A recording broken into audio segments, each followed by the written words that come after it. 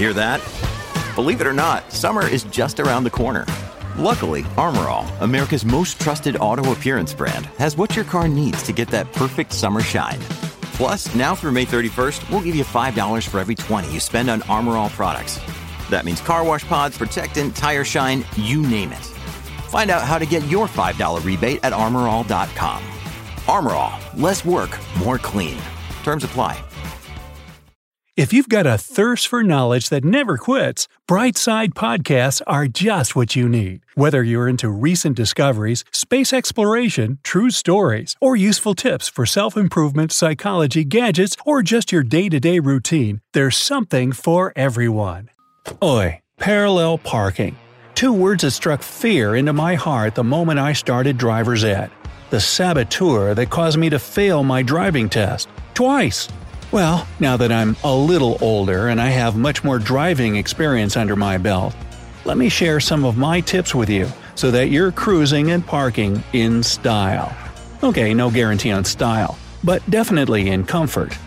Let's start off with the easy stuff. The stuff you probably take for granted, or just fallen into the habit of forgetting to do if you've been driving for a while. Like adjusting your seat. This should be the first thing you do when getting behind the wheel. Making sure your seat is positioned the best way for your body will make driving safer and less exhausting, even on short trips. You want to adjust the height of the seat so that you can see the dash panel and the road clearly. If you happen to be a bit on the shorter side and can't see over the dash even after doing everything the seat will allow, get a cushion or wedge to sit on. As for the seat's incline, keep it at about 100 to 110 degrees. I know it looks super cool when you're leaning way back like a boss, but again, comfort and safety over style, folks. The headrest should be adjusted so that your head is right smack dab in the middle of it. This will help prevent a bad neck injury in case of an accident. Next, mirrors. Starting with the driver's side, once your seat is adjusted, lean left and get as close to the side window as you can. Then adjust the mirror until you can see the rear fender. Once you're sitting correctly, you should just barely see the side of the back bumper. Moving on to the passenger side mirror, here you want to stay in the driver's seat and lean to your right until your head is just about in the middle between the 2 front seats. Now adjust this mirror so that you can see the back fender too. Again, when you move back to a normal driving position, you should just get a glimpse of the side of the rear bumper. Finally, we get to the rear view mirror. I know, it's beginner stuff, but this mirror gets bumped and repositioned all the time. It's always a good idea to take just a second to adjust the rearview mirror and make sure it shows a perfectly centered view of your back window. One last thing before we get to the parking tips. Hand positioning. I can't stress enough how important this is.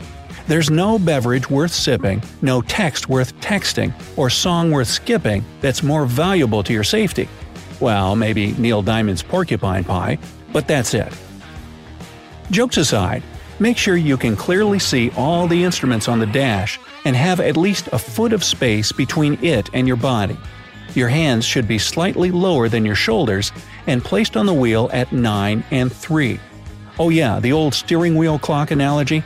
Imagine the wheel like the face of a clock, not the digital kind on your phone, but the old-fashioned analog types.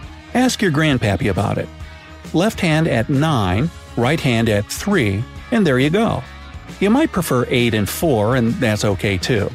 Just remember that the old 10 and 2 position they used to teach is no longer the go-to, because in the event of an accident, the airbag can send your hand shooting right into your face. And what sounds like the most epic facepalm ever is pretty serious. You can break bones. Alright, Brightsiders, on to parking. Cue the horror music.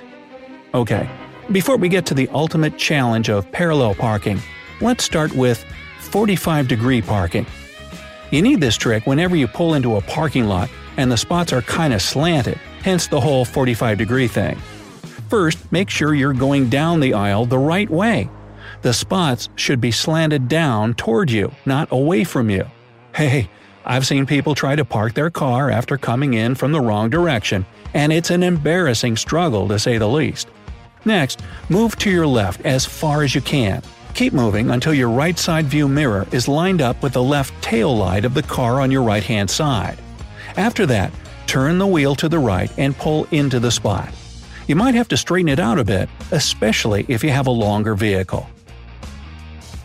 The next level up from that is perpendicular parking. This is kind of similar, but the parking spots aren't angled. They're your typical straight-line variety. Again, start off by getting as far to the left as you can. Watch out for incoming cars first. The further you are to your left, the easier it's going to be. Align your right side view mirror with the right line of the parking spot. Then cut the wheel to the right and pull in. Turn the steering wheel to the left and straighten the car. If you follow the right mirror with right line trick, you shouldn't have to back up and straighten the car out too much. Next up, backing into a parking space. I feel like there are two types of parkers in this world, those who pull in and the ones who always back in, and that one guy named Peter who walks around in a spider costume. You know, Peter Parker parked a pod of prickly Priuses? Which type are you? I'm probably a little bit of both, depending on the circumstance. Anyway, first locate the spot you're going to back into and drive 2 spots past it.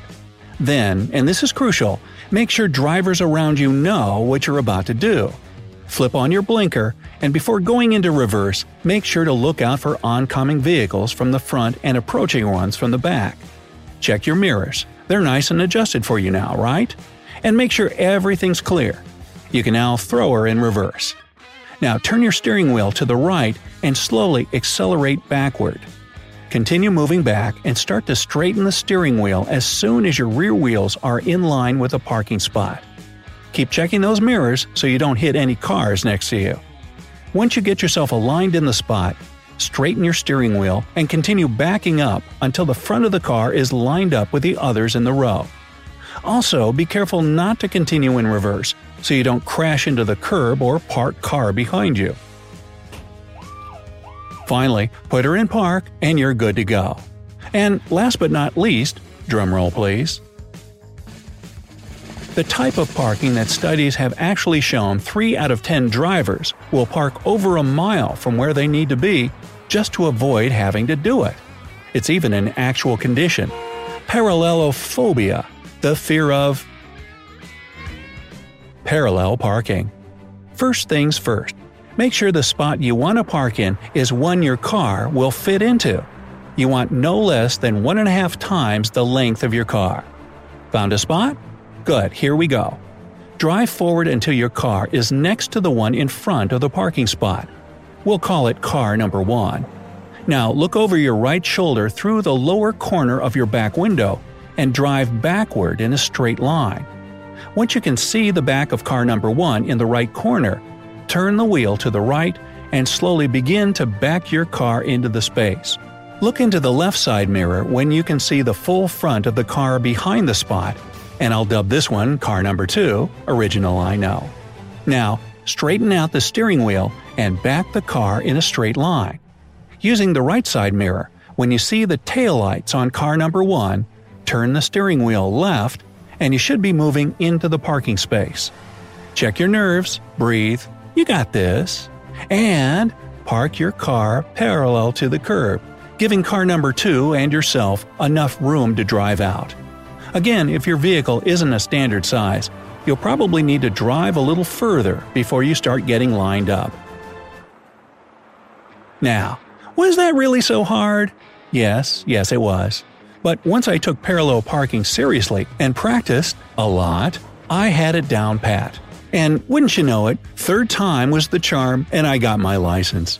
I think I remember angelic music playing when they handed it to me, but that could just be my imagination.